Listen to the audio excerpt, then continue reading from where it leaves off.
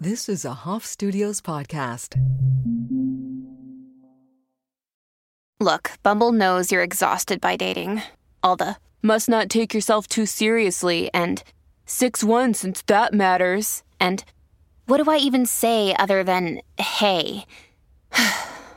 Well, that's why they're introducing an all-new Bumble with exciting features to make compatibility easier, starting the chat better, and dating safer. They've changed, so you don't have to. Download the new Bumble now.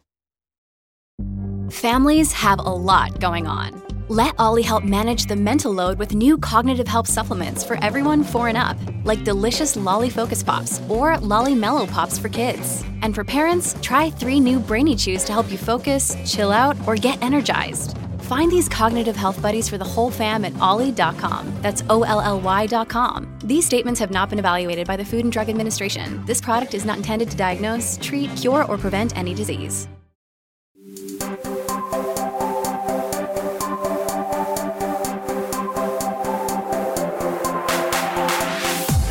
Hi, everybody.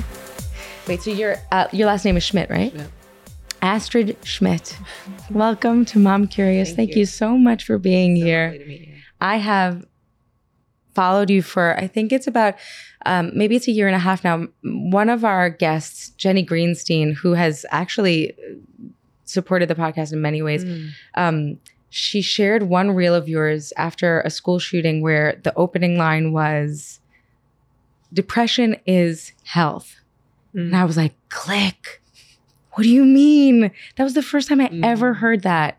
And it was this like, this collective moment of, I don't know if it was depression, but it was despair. And you were calling us all into that experience. Don't push it away. We have a lot to learn from this. And ever since, I really have learned so much from you about your approach to mental health,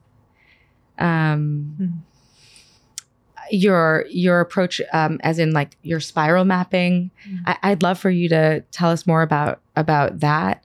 And maybe just introduce yourself, because I know, we have your bio and we're absolutely gonna, write that into the caption. But I think like whenever I sit across from someone, depending on the day, you're sort of a different you, particularly if you live in a female body or a female identified body, like every day can feel different. So I'm wondering, who are you today? Yeah. Wonderful. Thank you so much for having me. And I mean, my background is I'm a clinical social worker. I've been a social worker my whole career, almost 20 years, and a psychotherapist, but for 17 years. But I'm sort of like, I don't really attached to the label. I feel like more of an artist or a guide or a facilitator. Facilitator, And so just privileged to work with people and interested, really fascinated by people. Just feel really lucky to be able to do this work and be excited about it still. Yeah. You work one-on-one, but you also have a workbook and an approach called spiral mapping. Can you tell us a little bit about what that is like? What your approach to mental wellness is? Is that what you would call it? Yeah, mental wellness, mental health. So I work primarily over my career with individuals. I've also held groups. I'm interested in creating more offerings that will make the work more available. But spiral mapping is my creative healing method that was basically sort of came to me as a distillation of 17 years of like sitting with people and being like, what works and what doesn't work? And like, what is it that actually creates traction for healing versus when we're just sort of like spinning our wheels? And I think it's like some part of my personality that's like, I don't know if it's impatient. I'm just not interested if things aren't like moving. And I'm interested in like helping people get where they're trying to go. Yeah. So it's not like passive. It's not just like active listening, and there's total value to talk therapy. And is there? I mean, so they say. I mean, to a degree, maybe that's like your foot in the door. Sure. Like talk therapy. Okay, fine. I think that actually it does require a lot of bravery for some people. It does. Yeah. Yeah, for sure. And so, yeah, I'm sort of like a maniac about like getting people where they're trying to go. But also at the same time, there's like this paradox of like, you're already good. You're already whole. There's nothing actually that needs to change. So it's just interesting. But I think people come to me for transformation and they're interested in they're interested in evolving. So spiral mapping is this idea of like how to be oriented around our healing work in a way that I think most people aren't, especially in like the clinical mental health model. It's sort of like we're sort of educated by the culture to be to label and identify with our diagnoses, or to say like this is my issue, these are my symptoms, and how to manage it, and how to sort of help yourself to live your best life anyway, or I don't know. But I think it's helpful to be oriented for me, or this is just how I think about healing work. I'm actually wearing a ton of spirals. Yeah. It's beautiful. I'm a spiral maniac, but so the spiral basically is there's like 4 phases of the spiral.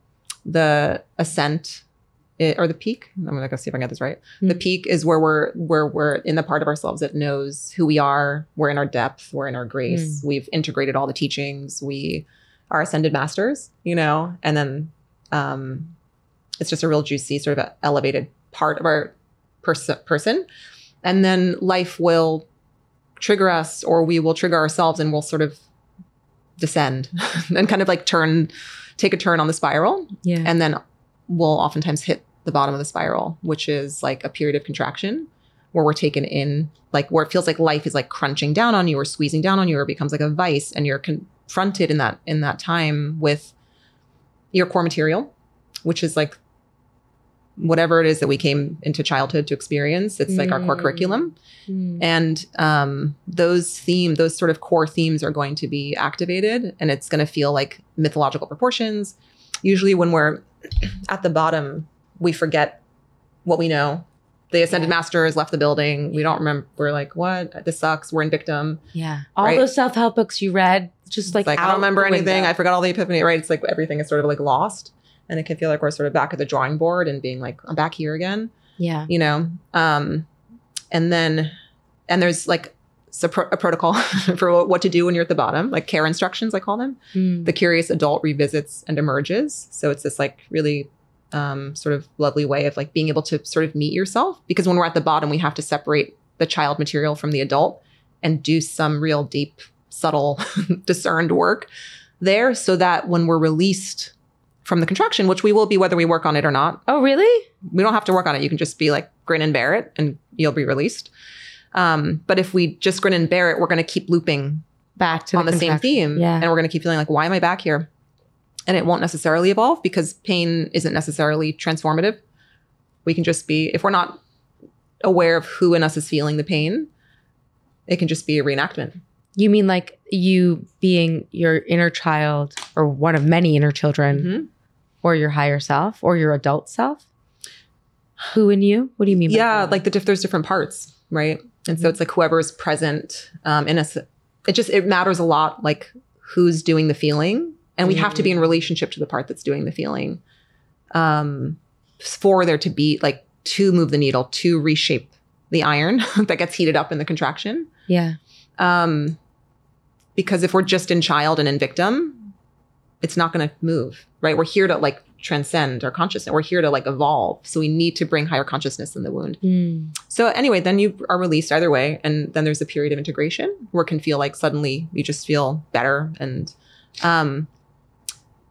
but what's interesting is if you do this work at the bottom of the spiral, where you're able to meet your child self in the truth, small t, truth of what they experienced, but recognize that it's not ultimately true. Not those mythological proportions, right, are not the ultimate truth. Right, which is really true. I mean, this is such high level work because it's so tricky. Because usually when we're triggered, it feels like, look at my bank account. Look at my relationship. Right, there's evidence. That's what's going on. And there is evidence. There is. Yeah. It's true. Yeah. But it's sort of like, if we want to evolve spiritually and like psychologically, we have to recognize that is only like one part.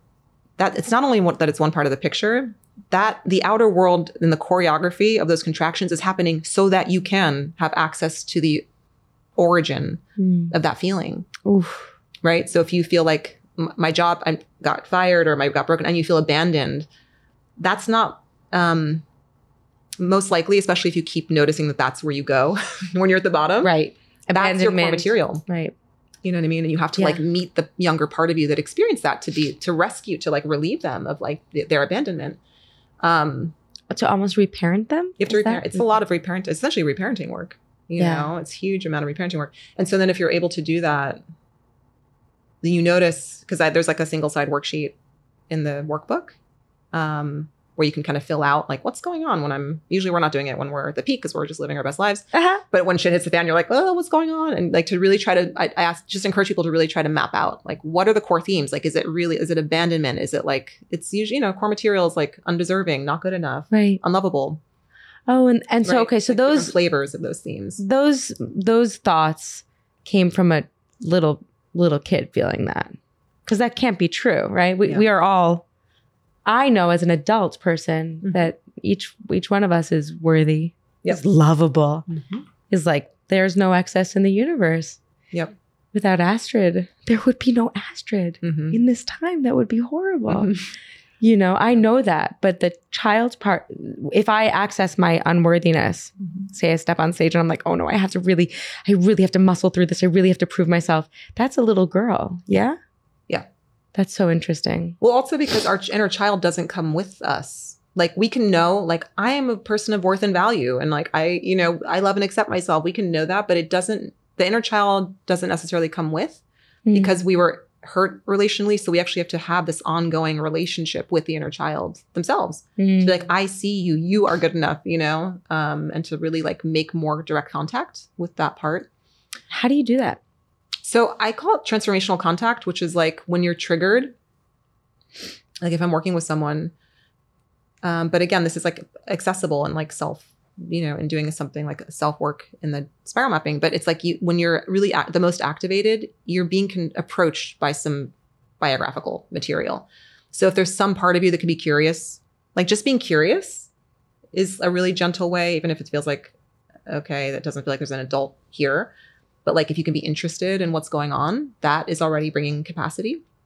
But ideally what it looks like is like, instead of being like, I'm alone, my partner abandoned me or my job, whatever, like that's just true. You recognize that there's a child in the room and you want to like bring that child into your lap or sit them next to you and say like, I like receive that they're actually feeling safe enough by your adult presence to show you how it felt to be a child. I loved that lesson. You once came on Instagram and gave that lesson. Just that actually when you are feeling that triggered or you are being flooded or you are being met with your shadow, almost take it as a compliment. Yeah. That your younger self. Thumbs up, you're doing it. Your healing work's working. I actually had a moment with my own inner child where I was like, you trust me.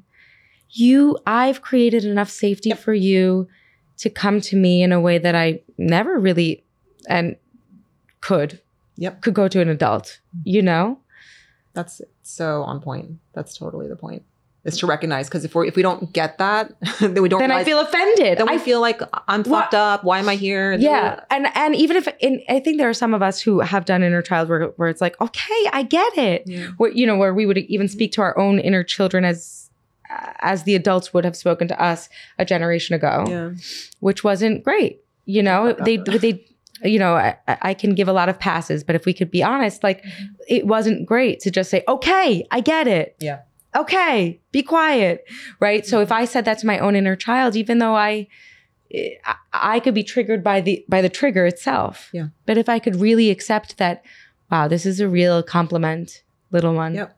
It means your work is working. Trust me that my life is set up for you to be your whole self in a way that you maybe weren't allowed to be. That's a beautiful way to put it. Thanks. Yeah. I really appreciate that. Come sit next to me. That was a big learning for me recently in tuning into your work.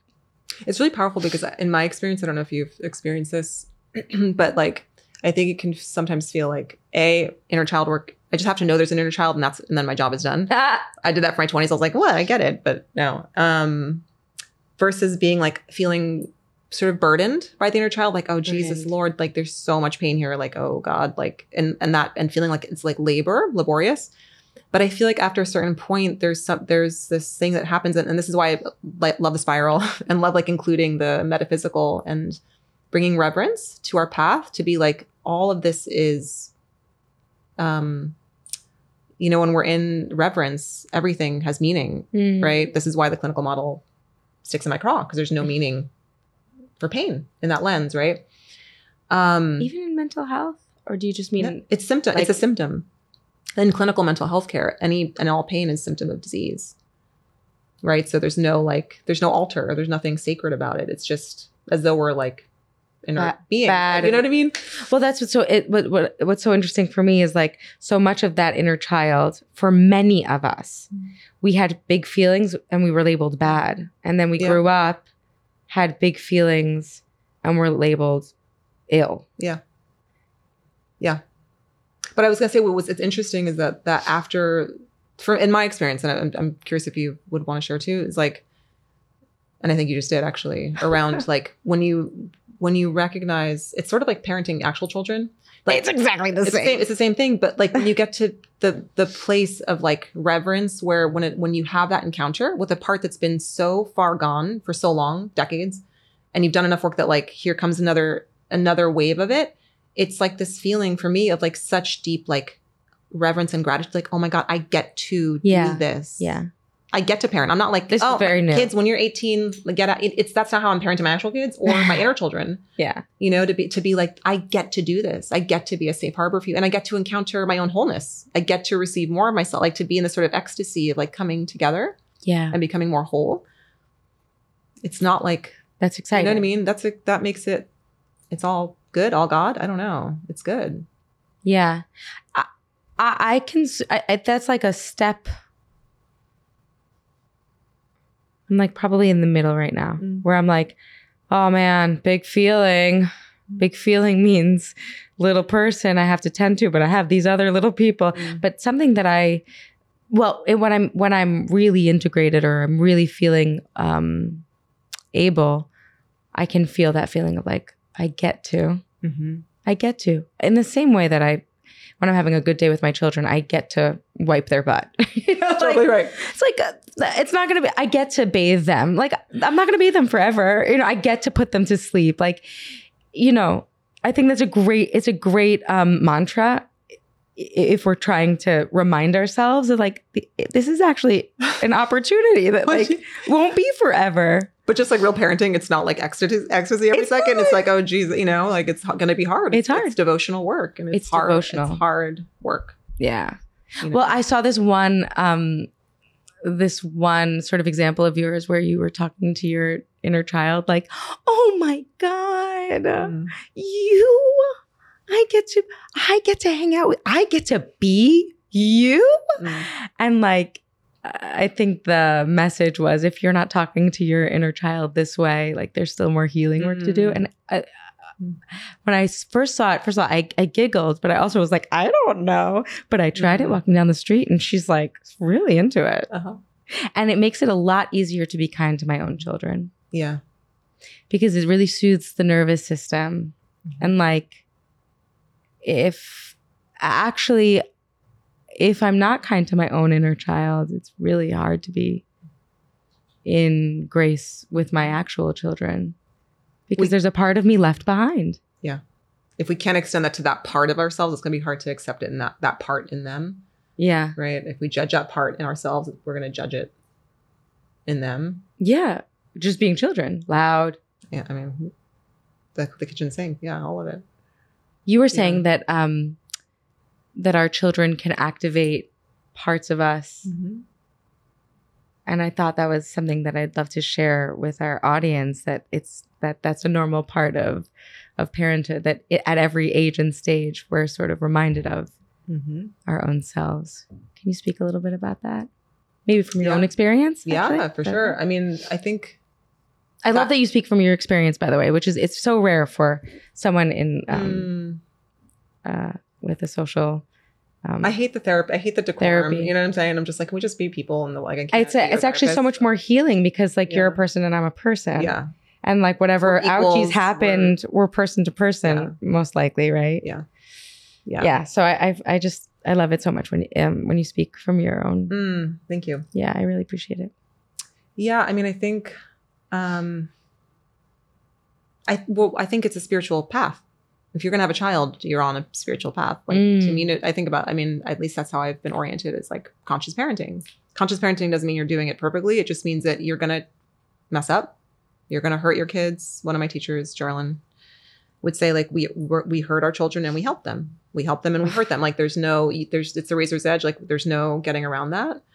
Really? I hate that. I know. It's just reality. Huh? It's reality. We're in contract to help them and hurt them. And if we're conscious, we're going to be willing to look at what that was. That part of me that I know isn't like my deepest maternal like self, the highest vision of my mothering, right? It's just like being willing to look and not like lash ourselves for having come out of integrity or like yelled or done whatever we're doing with our kids. It doesn't help them in the end. Even if we'd lashed ourselves, like that only solidifies it that it will continue. Yeah. Because nothing changes until we love it. Nothing changes until we separate from it and love it. Love ourselves. Because if we judge ourselves for being like, why did I do that? I'm such a bad mom. Like they deserve better. Whatever I've come through a lot of predatory stuff in my mothering. It doesn't go away. It doesn't work. It just means that you're gonna have to encounter that part again because you're like you're saying, I'm not willing to look at you. Right. You're rejected. I'm gonna keep you banished, and then you're gonna have to pop up again unconsciously, and I'm gonna have to like, face you again until I'm willing to be interested in you, to see what you're needing, so to love you. Oh my gosh, I really relate. Yeah. Yeah. Yeah. So I feel like mothering is just such a deep spiritual path. I feel like we're in deep contract with our kids. And I feel like, for my youngest, it's different, like that was a particular experience because she brought this postpartum awakening. And I was like, that was like next level. I was like, I knew I was in spiritual contract with my kids, but like, damn, like, wow, this is real. This is real life. This is like a deep work we're doing together. It was postpartum depression. I mean, I never defined it as that. Had I gone to a psychiatrist, I probably would have been diagnosed with like a severe postpartum depression. And I would have if I felt unsafe or, I felt it was it lasted several years. It was like a period of being in like the underworld. And really being taken out of my life. It's when my marriage fell apart. It's when my family of origin imploded, like all this. But it was like incredible because there was so much truth. Just basically my trauma body was thawing. And she like birthed a whole new life for you too. Yeah. I mean, too. We had our hands full because she was postpartum and I was in some deep, deep territory for a period of years. Wow. Like the friend that's like, how's Astrid? Still not okay. 1 year later, 2 years later, like still not okay. Like, I don't think I'm ever going to get out of this, and sort of just like meeting that and being kind of, it took a while to even realize what was going on. So I thought I was just tired. Tired. Yeah. And then I was like, oh no, this is like something bigger happening. And this is why I love Francis Weller. He's a soul activist. He writes about initiation. I taught about this in my alchemizing depression course because I think it's so helpful for women who are experiencing postpartum. Where he talks about like we live in a culture that is fractured and we don't have rites of initiation, but life will continue to initiate you, and the purpose of that is to come into your wholeness and into your like gifts that you want to bring back to your community. I have to underline that. Just have to underline that because I really appreciate that perspective that life itself is working for us, on us, with us to bring us to wholeness. Yep. Yeah. And we live in a culture that doesn't allow for those rites of passage to be like, now you're an adult. And he says we're this culture of like adolescence, right? And sort of, we haven't crossed the threshold, and that's why we're not able to take care of ourselves and the earth, right? And all these things. But he says that like life, whether it's through death, motherhood, parenthood, whatever it is, like loss life will try to initiate you. But you can say no. You can say, I'm not going to do it. You don't have to. It's like we have free will. And so to me, that was so orienting. Like the concept of initiation is just so like moving to me and orienting around postpartum. Because I think postpartum depression is initiation for women. And I think depression oftentimes is initiation for people, you know, and if you can like respect it as that instead of being afraid of it as like bad or pathological, because we're told by this misogynist system that that's like bad, right? Well, it's bad also because like the misogynist system wants us to keep going, keep making, keep creating, keep working. And depression would have us just fucking sit still. Yeah. And also encounter our power. Oh, tell me more about that. That's the whole point of initiation, is to come into your personal power, right? So that like it's interesting to me to like look at in the culture who shows up at those thresholds of initiation, like for women or obstetrics, even, you know what I mean? Like the machine that kind of like meets us to be like, you don't got this, right? The psychiatric, you know, like you don't got this, or even just like the doctor model. Yeah, and I just want to say that I want everyone listening to be in the care of anyone they feel safe with, because that's the most important thing.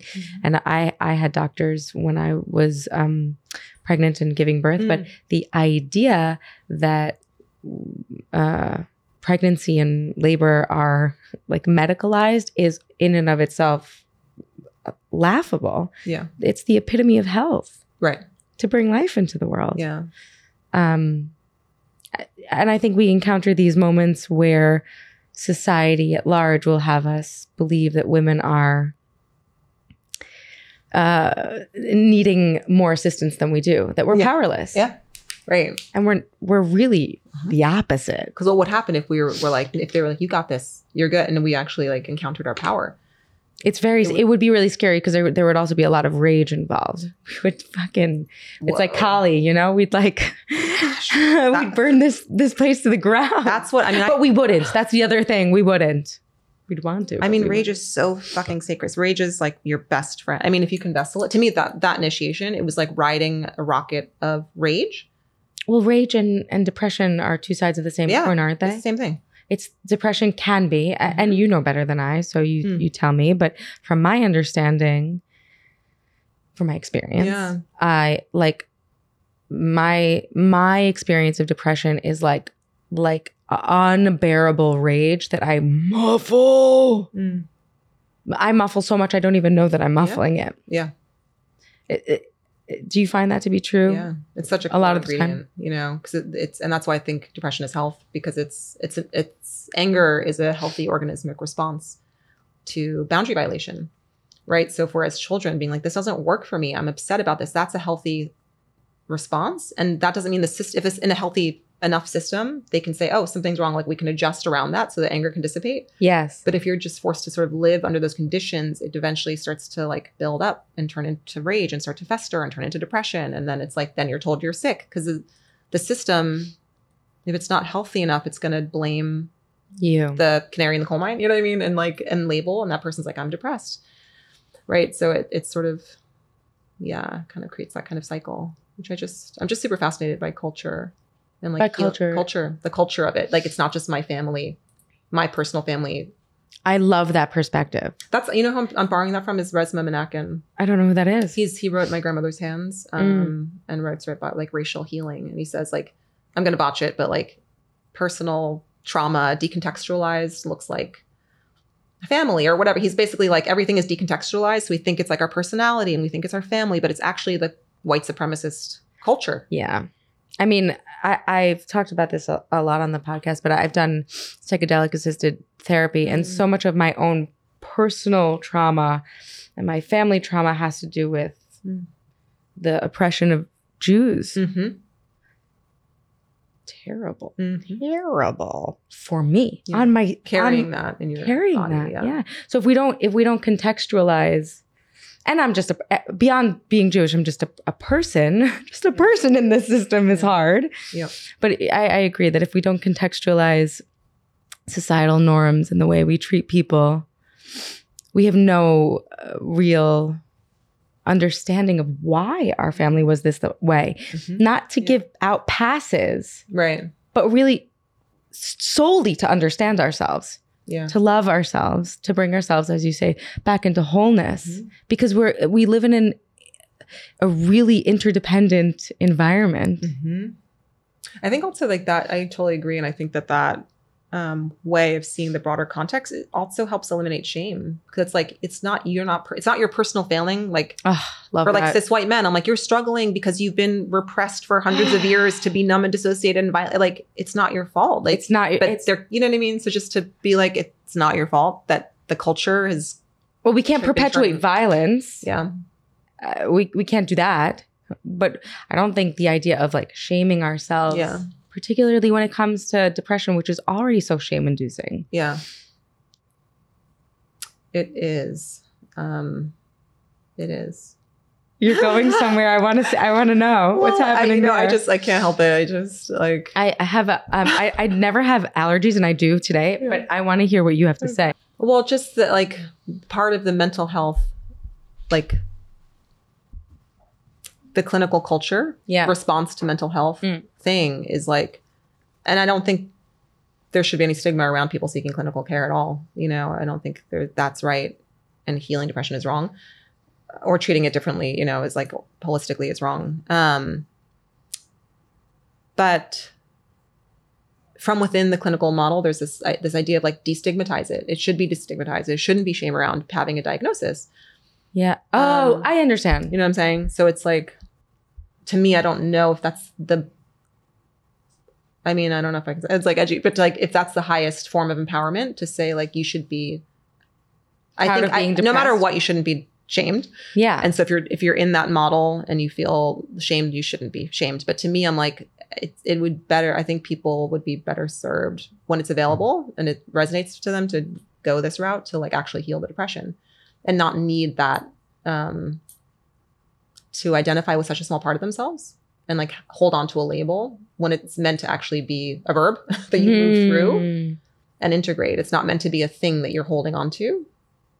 And actually when you approach it that way, it freezes all that sort of directionality that it wants to bring you into some different place inside of yourself. It kind of like can pump the brakes on that.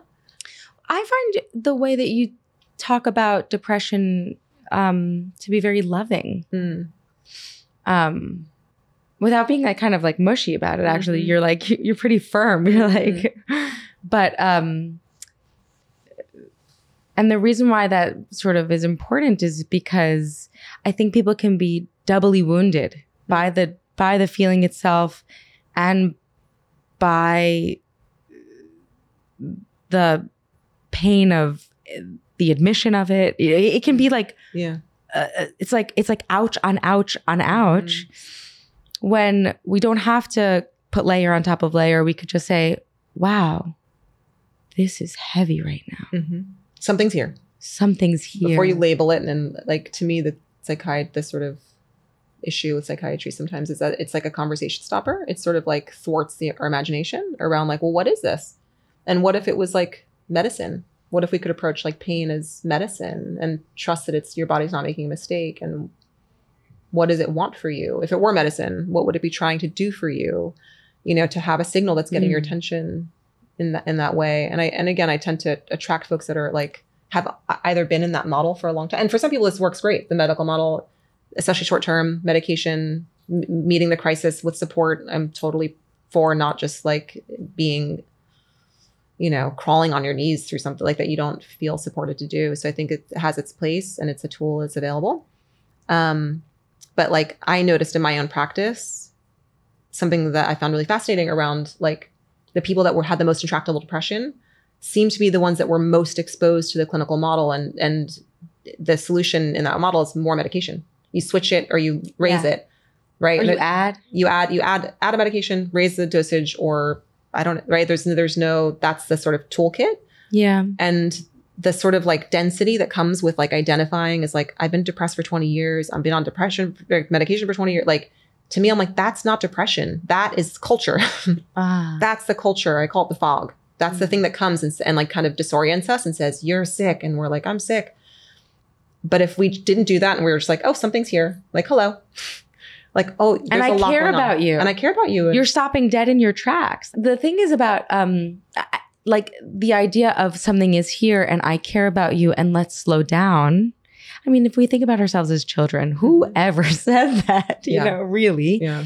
And I think that also had a lot to do with the societal demand on making money and producing and all of that. So, of course we would pump our people full of drugs. Like, what's the thing on Dunkin' Donuts? Like America runs. America runs on Dunkin', right? Like we're caffeinated. We're literally running from place to place.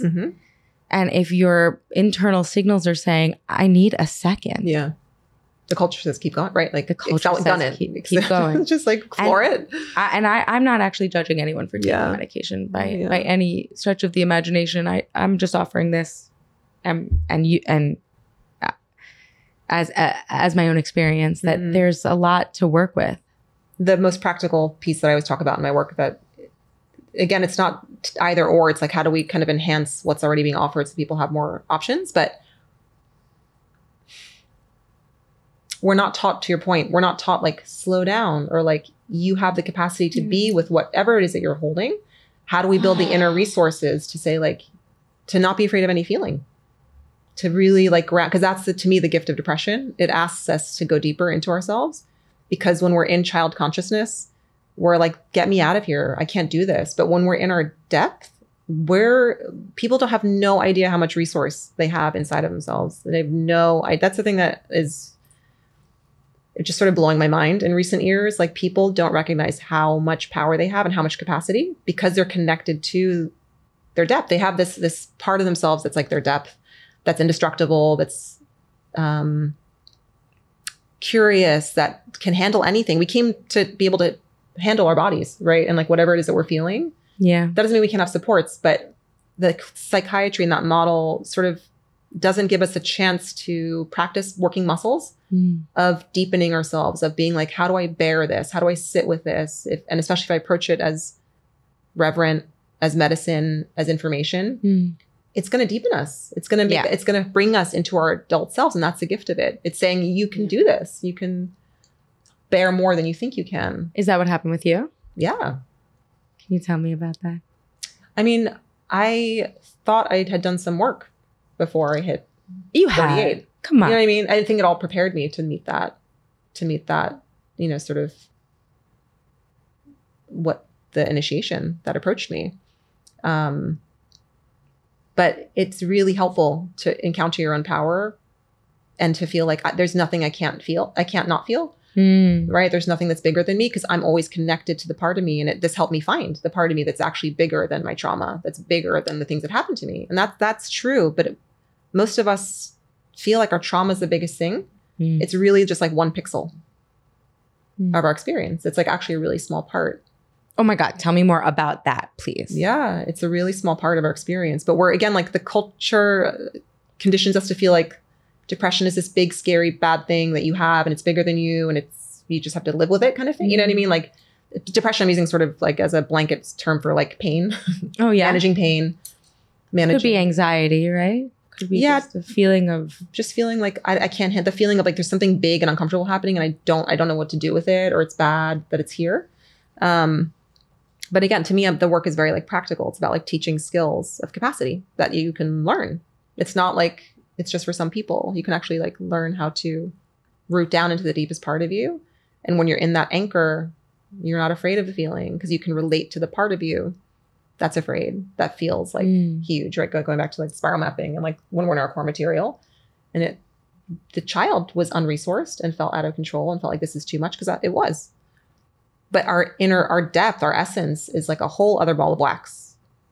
You know what I'm saying? Like that, it's like infinitely bigger than that's the God stuff. Yeah. That's part of what we are. I mean, to me, I'm metaphysically, I feel like we're metaphysical beings, right? And so it's not just our human wound. Right. That makes a lot more sense. That like perspective around even our biographies, let alone our traumas, right? Even our biographies are a small part of who we are. It ends up just being a dream. It's like it was a dream. Oh, really? You know, to me, it feels like that now. It was like, oh, I remember that. That was like a scary dream for a lot of it, you know, and being like, oh, I'm so glad it's over. Wow. You know, like just the way that we get to me, I feel like the transformation piece of this work is like, and our souls want to transform. We came to like not be the same, just come here and be like stuck. I mean, every story ever told has like the hero going through a journey, an arc. Mm-hmm. But yeah, we get to reincarnate within one lifetime, maybe more than once, you know. And that to me is depression. That's like the birth canal. That's like the birth pain, the disorientation. Like I'm dying, and it's like no, you're being born. You're birthing yourself, and birth is messy. Birth is overwhelming. Birth is scary. You think you can't do it. You think, but it's because you're getting stretched larger. Right. Or like, and something is dying, you know, something is like shedding, something isn't going to be the same as it was before, you know, and all that is just so deeply reverent. And that's to me is like the biggest message of spiral mapping is I want people to like, not be like, oh, I have to manage my symptoms, but to be like, oh my God, I get to walk this earth as a human and I'm here to do some really deep sacred work. And all of it is so beautiful and reverent. Our pain, our joy, all of it together is how we encounter our wholeness, you know, and gathering up these parts of ourselves to feel more of that ecstasy of our own wholeness by retrieving these disowned parts that we had to reject when we were younger, you know, and just that sort of like homecoming. Then it's like, then pain becomes exquisite, you know, then it's not this thing that's like bad, that it is bad for at a certain level of consciousness. But it was bad sometimes to the adult in the room, right? To the teacher. There are some people who were hit for, you know, for crying. Yep. You know? Yep. That was bad for them. That was their problem. Yeah. That they put on someone else. That's not, we don't have to carry that around anymore. You know? You did mention something that I thought was so important and like vital for this conversation before we came on, which was that you believe that this time in history is perhaps like the time, or maybe the first time, where we have the capacity to integrate in a way that we never could before as a species. Can you tell me more about that? Yeah, it feels like even one generation ago, like our parents were like, I mean, in my experience, they did what they could. I think every generation did better maybe than the prior, but it feels like this is the first time where there's like a critical mass, like there's something forming where we have enough safety in this part of the world and like in certain parts of the world to like be, and in this country to like start to metabolize and meet the legacy that we've inherited, this like violent legacy of slavery and oppression and what, you know, so and I really genocide. I really know. Right. Yeah. You know, so to like actually be able to be like, it's gonna stop here. Right. And being able to have that. I feel that so deeply when I speak to mothers. And I know for my husband, he's also doing his work, but I get to sit here and talk to you. Like, how lucky am I that there are so many people who would consider themselves cycle breakers? Yeah. It's really amazing. Yeah. You know, before we came on, I also asked you, like, how do we do it? Like, we don't have any models. Ugh. But we're doing it. Yeah, we're doing it. I think there's a lot of like deep work happening right now and like awakening. And I think younger generations are just coming in like probably in a totally different frequency, you know? So I think it's interesting, but also just trusting that like we're here now in this very like imperfect world too. To me, there's also like, I don't know, just deep trust and like coming in this moment to do that. And it does feel like lucky to be able to be like, wow, it gets to be so much better than it did for, oh my God, so much better, our ancestors, right? And oh my God, for our ancestors, me and you, babe, so much better. Yeah, so much better. And for our kids, to like let consciousness evolve instead of just like pass the toolkit of dissociation and numbing, you know, like, but to be like, no, we're not going to keep doing that. That's not been working.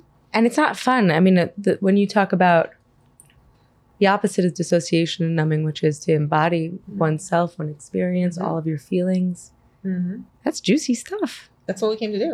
And we're very privileged to live in a part of the world where we have access to like, be able to live to be whole people. Yes. You know, without worrying, you know, fearing for basic needs, most of it, you know, so I just think it's an interesting moment to be alive and like lucky to appreciate who we're able to be. As we wrap up, I'm wondering if there's any like parting words maybe you have for someone who is in the throes of their initiation, as you call it, postpartum depression or of a depressive or contracted moment, if you have some wisdom to impart. Yeah, I mean, I think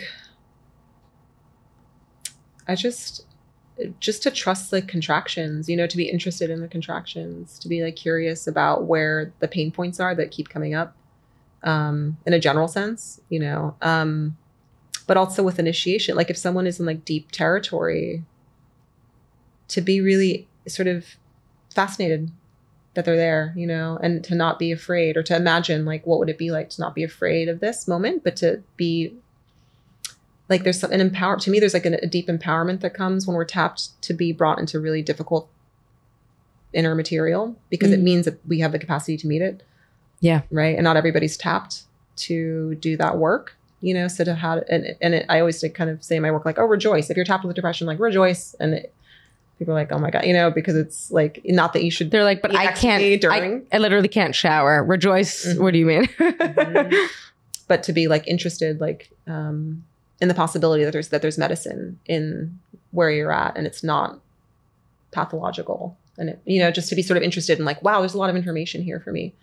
And if we can, just like if it was a person, if instead of just being like, you're inert, you're bad, that wouldn't be a very interesting conversation. So to me, it's always like, what's the kind of conversation we want to have around what's going on, and that it's possible to expand a conversation, have a more extensive conversation, and you'll get different information if you approach what's happening, you know, with more curiosity, which is hard to do when you're really struggling, or if you've been struggling a long time, you know, to be like, what is this thing?